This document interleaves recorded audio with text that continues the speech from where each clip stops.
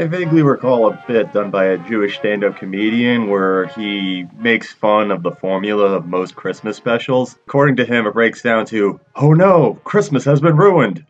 But wait!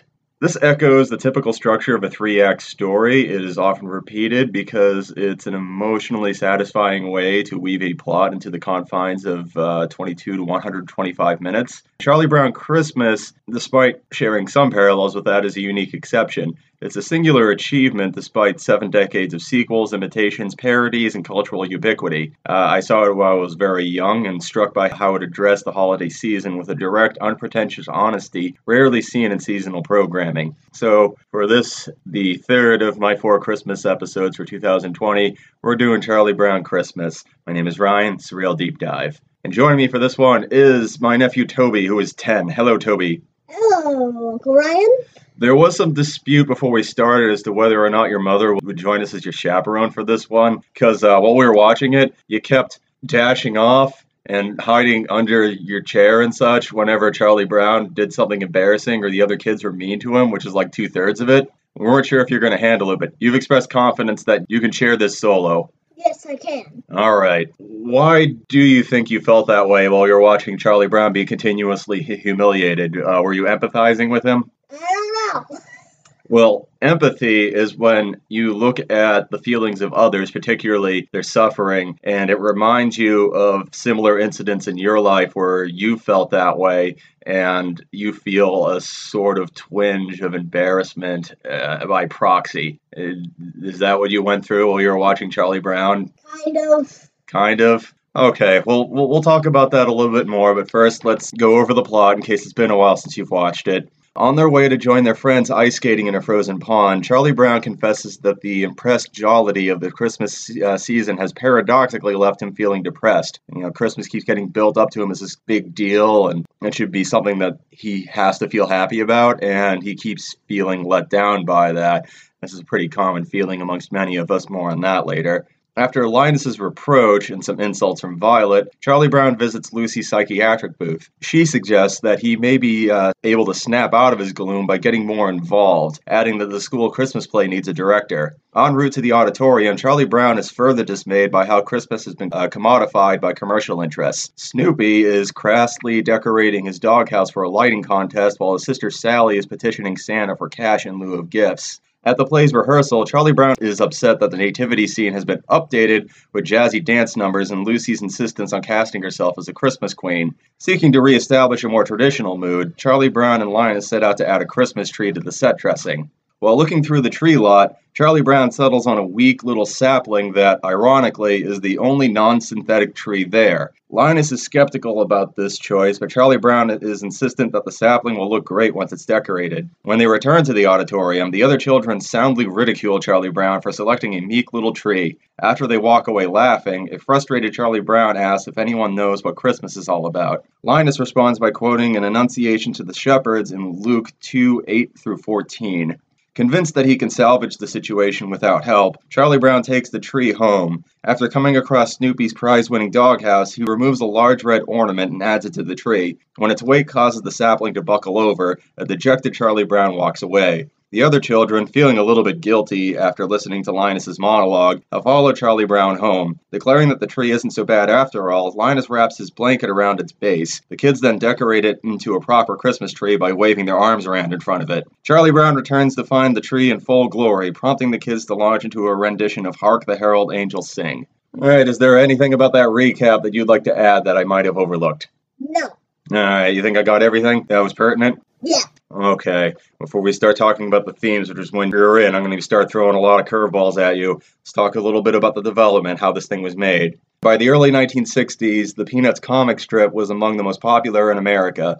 TV producer Lee Mendelson approached cartoonist Charles Schulz about a documentary about it. Schulz agreed because he enjoyed Mendelssohn's documentary about Willie Mays, the great baseball player. After being told that the documentary would need a minute or two of animation, Scholes recommended director Bill Melendez, whom Scholes worked on in a TV commercial for Ford. Dave Brubeck was approached to score the documentary, but he was unavailable. Mendelsohn happened upon Vince Guaraldi's recording of Cast Your Fate to the Wind, a track from his Jazz Impressions of Black Orpheus LP that had become a fluke hit. Guaraldi was quickly brought in. Well, a 1963 screening of A Boy Named Charlie Brown was received warmly at an advertisers convention. No one was interested in sponsoring the documentary. It has never gotten an official release, although you can get a DVD of it if you send in to the Charles Schulz Museum. It's also on YouTube, because of course it is. Later on, a marketing executive at Coca-Cola asked Mendelsohn if the Peanuts crew would be interested in doing a Christmas special. Mendelsohn lied and said that they've been working on an idea for ages. He was then asked to present an outline in 4 days. Mendelsohn promptly phoned Schulz and told him that he sold a Charlie Brown Christmas. "What's that?" responded Schulz. "That's a new show that you and I have to come up with this weekend," Mendelsohn replied. After a lengthy, dramatic pause, Schulz casually agreed. The team was given 6 months to write, produce, edit, score, and animate the special. They finished 10 days before its network premiere. Schulz wanted the script to concern the true meaning of Christmas. He also wanted to include lots of snow and ice skating, reflective of his childhood in St. Paul, Minnesota. Schulz also came up with the Christmas play plot and suggested the juxtaposition of jazz and Christmas carols. Linus's monologue was a sticking point. Almost no Christmas specials up to that point had overt religious themes, and Mendelsohn tried to pressure Schulz into dropping it. Schulz responded with, "If we don't do it, who will?" which apparently won him over. Mendelsohn suggested adding a Christmas tree to the special after reading Hans Christian Andersen's The Fir Tree with his family. Schulz expanded on this, adding the desiccated appearance and its reappraisal of the story's climax. Mendelsohn proposed a laugh track, a common feature in TV specials at the time, but Schulz rejected this outright, insisting that the canned laughter was lazy and that audiences didn't need to be told when a joke was being funny. The script wound up being 80 pages long, and the storyboards were drafted by Mendelsohn, about 6 panels per shot. This is banged out over the course of a few weeks.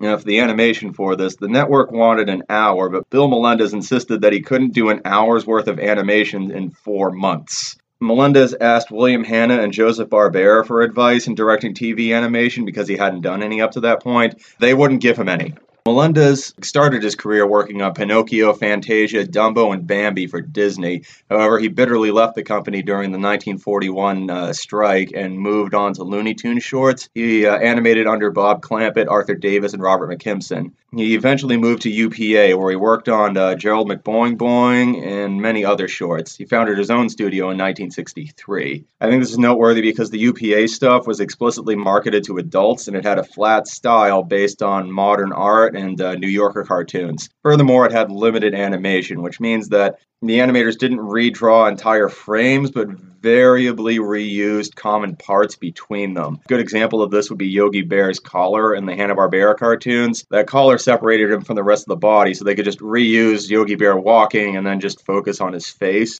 This is used very prominently in the Dover Boys in 1942. These techniques were done artfully, as many other UPA shorts. However, most productions, especially Hanna-Barbera, employed them to save time and cut costs. Overall, the special had about 13,000 drawings with about 12 frames per second. They animated in 4s. This was not much.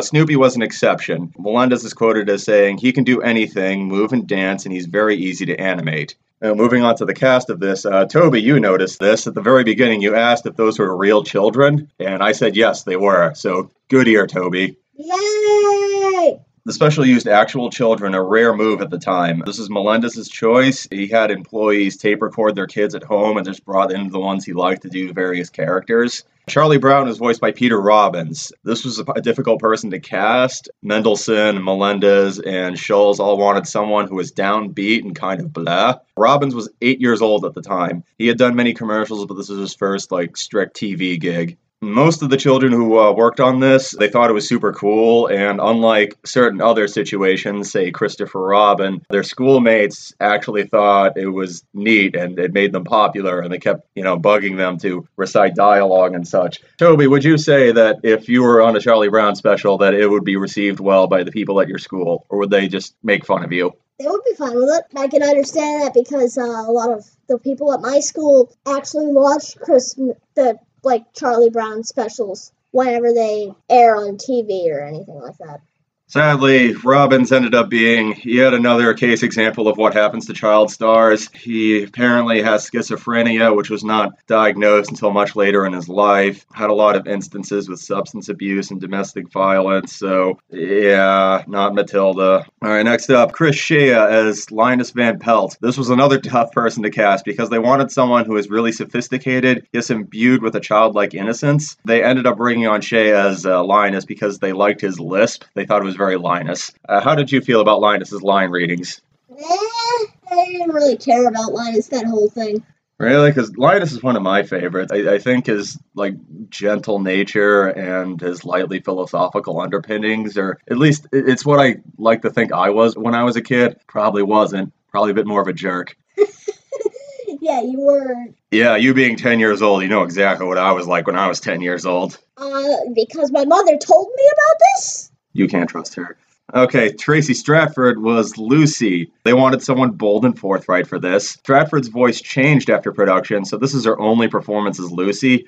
Sally Dreyer, who voices Violet in this special, will perform Lucy for the remainder of the 1960s. Whenever the kids would age out of their roles, they would just bring in new kids. Now, you asked me who was Snoopy, because Snoopy has a voice in this, or at least he makes little noises, especially when they ask him to imitate animals. He goes like, "Arr!" Sometimes. That was Bill Melendez, the director. Mendelsohn knew Snoopy was the fan favorite character. He's your favorite, right, Toby? He is my favorite character of the entire movie. Why is Snoopy your favorite, Toby? Probably because what he does is very funny, and I've noticed that in Mob's reactions to it too. Peanuts, the Charlie Brown, in a way, is like the Venture Brothers and Bob's Burgers to follow it, sort of a meditation on the nature of failure, which is not a common thing in cartoons. Usually cartoon characters win at the end, but Charlie Brown never does. And Charlie Brown just sort of gets up and keeps trying again. And while Snoopy has his share of failure, he's a terrible mystery writer, for example, he just sort of escapes into delusional fantasy. And that's something that we all wish we could do sometimes. I mean, whenever you have a rough day at school, don't you just want to sit on top of your doghouse and fight the Red Baron? That's how it occurs to me. Well, sometimes not really. I just kind of want to take a nap or play video games. Mendelsohn balked at giving Snoopy a human voice, although in the comic strip he has word balloons, just the other humans can't do it. But he imagined him being sort of more of a Harpo Marx figure, doing most of his comedy through sound effects and pantomime. Melendez suggested that he record gibberish and then speed it up, and he also did this for Woodstock later on, the little bird that hangs out with Snoopy after 1968 or so. This ended up being just the definitive Snoopy in outside media. Archival recordings of Melendez are still used for Snoopy to this day. He was in the Peanuts movie, for example. Now, the recording for the voice actors was banged out over one day. Jefferson Airplane was in the recording booth next door, and they thought it was adorable that these kids were doing Charlie Brown voices, so they came in and made a big stink out of it and got their autographs. Apparently, Grace Slick still has hers hanging up in her house, which I think is very sweet. Yeah, it is very sweet. Now, my favorite part of this is the music. You asked me who did all the music for this, and I told you that it was a jazz pianist named Vince Guaraldi. Why do you like the music for this? Is there something about it that you think is a little different from all the other cartoons that we watch around this time of year? It sounds a little fun. It's like, it has something high to it. I don't know, Toby, you're dead on. If you do too much of that, we're going to get a copyright strike. Now, Guaraldi composed Linus and Lucy for A Boy Named Charlie Brown, and it was reused here. He came up with it sort of on a whim, and he called up Mendelsohn and said, I have an idea for the special, but I want to play it to you now over the phone, or else I'm going to forget it. And Mendelsohn was reticent because playing something for you over the phone is dumb. But Guaraldi did it anyways, and he says, at least in retrospect, he claims that he knew all along that this was going to be seen as a big deal. And about 5 feet to the left of me, as I am speaking, is some kind of Hallmark CVS toy thing where if you press a button, Snoopy's going to play the Linus and Lucy theme for you. I love that thing. It's my favorite thing that we've gotten for Charlie Brown things. Yeah, no hyperbole there. There are some new pieces composed for this. Skating and Christmas Time is Here. Mendelsohn wrote lyrics for Christmas Time is Here on an envelope over the course of 15 minutes when they realized they're going to open the special that way. Now, the first session had bass player Monty Budwig and drummer Colin Bailey. Then 2 weeks later, Jerry Granelli and Fred Marshall did the second session, and that's where the majority of the show's incidental music came from. Vince Guaraldi is one of my favorite piano players. He doesn't have the poise of Bill Evans, the complexity of Dave Brubeck, the innovative eccentricity of Thelonious Monk, the rhythm of Horace Silver, or the cerebral cool of Herbie Hancock. But what he brings to this is a core insight to lyrical melody. One can always hum his solos, and he has a sort of elegant, deceptive simplicity to the way he plays, and also a melancholic undertone because, as I said before, a lot of people see Charlie Brown as a kid-appropriate meditation on the nature of failure, and Guaraldi's piano solos, particularly on Christmas Time is Here, lend an atmosphere to it that just sort of lifts up the line readings of the various characters.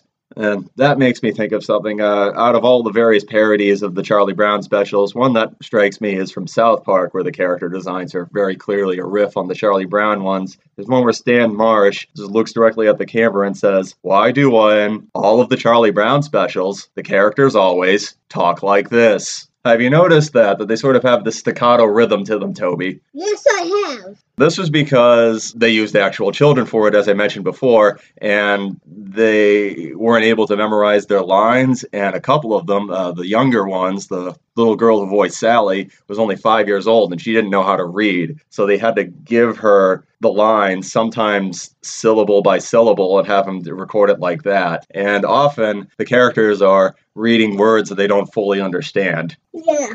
Like when Lucy was going over all those phobias, you could sort of tell the little girl saying those lines might not have been able to clearly articulate those words when asked what they mean. I mean, they could have used actual older kids, like 11 and 12-year-olds, because they would know what those words are and know how to read them. For the singing parts of it, St. Paul's Episcopal Church Choir was used. They had been employed previously on Vince Guaraldi's album Guaraldi at Grace Cathedral. Each kid was paid about $5 for this. I'm not sure what that is in 2020 money, but it couldn't have been that much even in 1965. It would have probably been worth like $10 in 2020. You heard it here. Toby did the conversions. Okay, when the network was presented with this special, they hated it. They felt that the pace was too slow, that the animation was too simplistic. Once again, they were given 4 months to make this thing, and they felt that the music was very ill-suited to the story. Mendelsohn is quoted as saying, "I really believed if it hadn't been scheduled for the following week, there's no way that they were going to broadcast that show." Melendez was embarrassed by the animation, and he felt that it was going to be a disaster. Although a couple of people who worked on it are like, "What, are you kidding? This is going to work so well. It's going to run for 100 years. It was aired on CBS on December 9th, 1965, and it had 15,490,000 viewers. Do you think that was a lot? That is way too many that I can count. I can't even calculate those numbers in my brain because I'm only a 10-year-old. Well, to be fair, when numbers get high enough, humans are bad at deciphering that sort of thing. I can understand that 15 million is a lot in an abstract way, but if you ask me what $15 million looks like if you dump it on a pool table, I can't actually imagine that. Yeah, neither could I. To break that down and clarify, 15,490,000 viewers is about 45% of everyone who was watching TV in the United States that night. It was greeted with universal critical acclaim, and the soundtrack album was rush-released by Fantasy Records, ultimately selling 4 million copies. CBS promptly asked for more Charlie Brown specials. Among many things in its impact is that it killed the aluminum Christmas tree fad. Up to that point, it was fairly popular for people to go out and buy fake aluminum Christmas trees, but they were zinged so hard in the special that within 5 years, they stopped even making them. About halfway through this, we Googled what aluminum Christmas trees even look like because, I watched this in the early 90s and they were long gone by then. You've never seen one, have you, Toby? No, I have not. All the fake Christmas trees we have are plastic now because, terrible things. But There have been a number of alterations to the special over the years. For example, I already mentioned that it was sponsored by Coca-Cola, so there is a lot of product placement for Coke products throughout this. They've been trimmed out of most broadcasts, home videos, and streaming versions. We didn't see any Coca-Cola stuff when we watched this. Wow. In the opening, Snoopy flings Linus into a Coke sign. This is why, in the opening, when we see Linus get thrown off by Snoopy, we never see him land. Now, one of the often cut sequences is when the kids are throwing snowballs at the tin can on the fence. You asked what they were throwing it at. I had to tell you it was a can just because the animation is so simple. Now, some people theorize that this was supposed to be a Coke bottle, but no, it was a can. And then at one point, Linus just absolutely killed the thing. Yeah, Linus puts a snowball in a sling and sort of David and Goliaths that thing off. This is usually cut out just to squeeze more room for commercials in. This thing gets kind of cut to the bone over the decades for that reason. However, since 2002, a fuller edit of the special started airing on ABC in 1-hour time slots alongside Charlie Brown's Christmas Tales in order to make it seem more full and to keep people from complaining. However, in 2020, Apple acquired exclusive rights to the Peanuts media. Facing criticism for putting the specials behind a streaming subscription paywall, Apple did allow PBS to broadcast them without commercial interruption this year.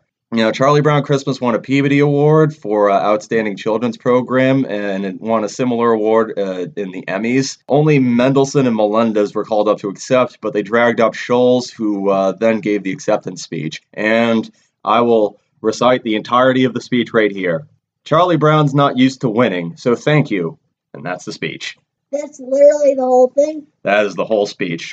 I mean, he's a gag-a-day cartoonist guy. He knows how to get to the point. Now let's talk about the theme stuff. This is your inning, Toby. You're up. All right, first thing I want to mention is seasonal affective disorder. And this is a form of depression that strikes many people over the course of various seasons, particularly the Christmas one. This leads to depression, low energy, overeating, sleeping in too much, and heightened anxiety in general. One thing I want to ask you, Toby, is that, to paraphrase A Christmas Story, the kid year often revolves around Christmas. You get a lot of toys then. You get a whole week off of school. There's cookies and decorations everywhere, and a whole lot of, as I put it, impressed jollity, mandatory fun, as Weird Al would put it. Has this ever felt artificial to you? Do you ever look at it and feel a little disappointed after it's over? Yes. Yes, I do. What about it? Do you think that we're trying too hard? A little bit. Because in December, the days are really short. I often go to work while it's dark out and then come home when it's dark out, and especially this year with the pandemic, I haven't been able to see a lot of people, and the lack of natural sunlight, which human beings need in order to function psychologically, it can weigh down on you. And then, out of nowhere, we got this thing where you have to spend a lot of money and act like you're really happy, and it feels like, why? And out of all the Christmas specials, the Charlie Brown Christmas one seems to address this with the degree of honesty that, say, the Grinch and Rudolph the Red-Nosed Reindeer doesn't have the courage for. Do you think there's a degree of accuracy in the Charlie Brown special that isn't in some of the other ones? No, not at all. Do you think the Grinch approaches it with the same nuance? Kind of. Oh, how do you feel that way? Because it's the Grinch trying to stop Christmas, and Charlie Brown's not looking forward to Christmas because he's always depressed on Christmas. Yeah, the Grinch fails too, but he seems pleased that he fails, and he wants to live on a mountain away from everybody, which I felt that way. Yeah, that was a joke.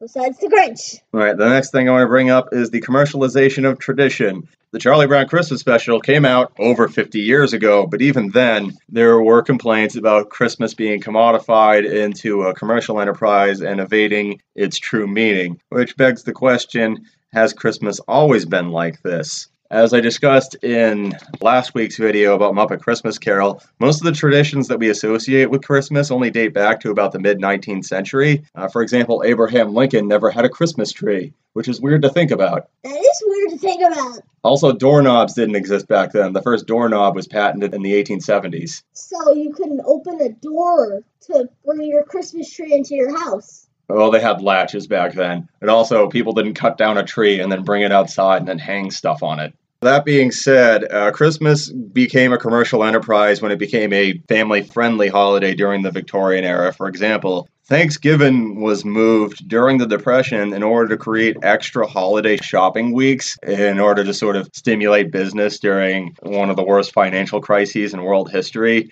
So even when we're talking about an era that is almost evading the cusp of living memory and will do so within the next 10 years or so, Thanksgiving is still getting jerked around by Christmas. For sure. And the idea of Christmas not being a religious holiday, as I mentioned earlier, the Charlie Brown Christmas is rare amongst Christmas specials during this period over 50 years ago, where there is a direct reference to Scripture. The ones beforehand, Rudolph the Red-Nosed Reindeer, Mr. Magoo's Christmas Carol, in addition to being an hour long, Charlie Brown Christmas special is only 22 minutes. Those ones are incredibly secular.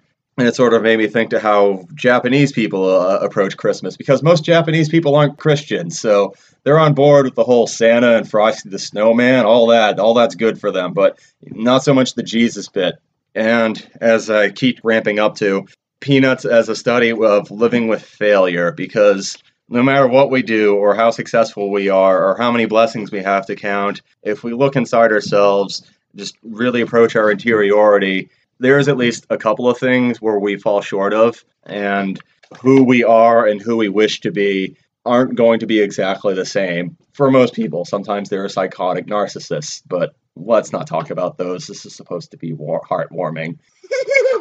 Getting back, after talking about all this stuff, why do you think that whenever you watch Charlie Brown fail or the other kids being mean to him and call him a blockhead and stuff, why'd you have a hard time watching that? Because while I was setting up, you were singing Five Nights at Freddy's stuff, and that stuff's spooky. But Charlie Brown getting humiliated because he brought a crappy tree in, that stuff you can't handle. That stuff you're struggling with. Why do you think that is? I've got nothing to say about that. It's just the way my brain works is what happens, alright? Well, it means you care. It's a good thing. If Charlie Brown's suffering just fell completely deaf on you, that would be cause for concern amongst us. Probably. Okay, and that's everything in my notes. Is there anything about Charlie Brown Christmas that I haven't brought up that you would like to mention before we sign off? I got nothing. I suspected you might. All right, well, thanks for humoring me for one more episode, Toby. That's it. We'll see you next week for one more Christmas episode.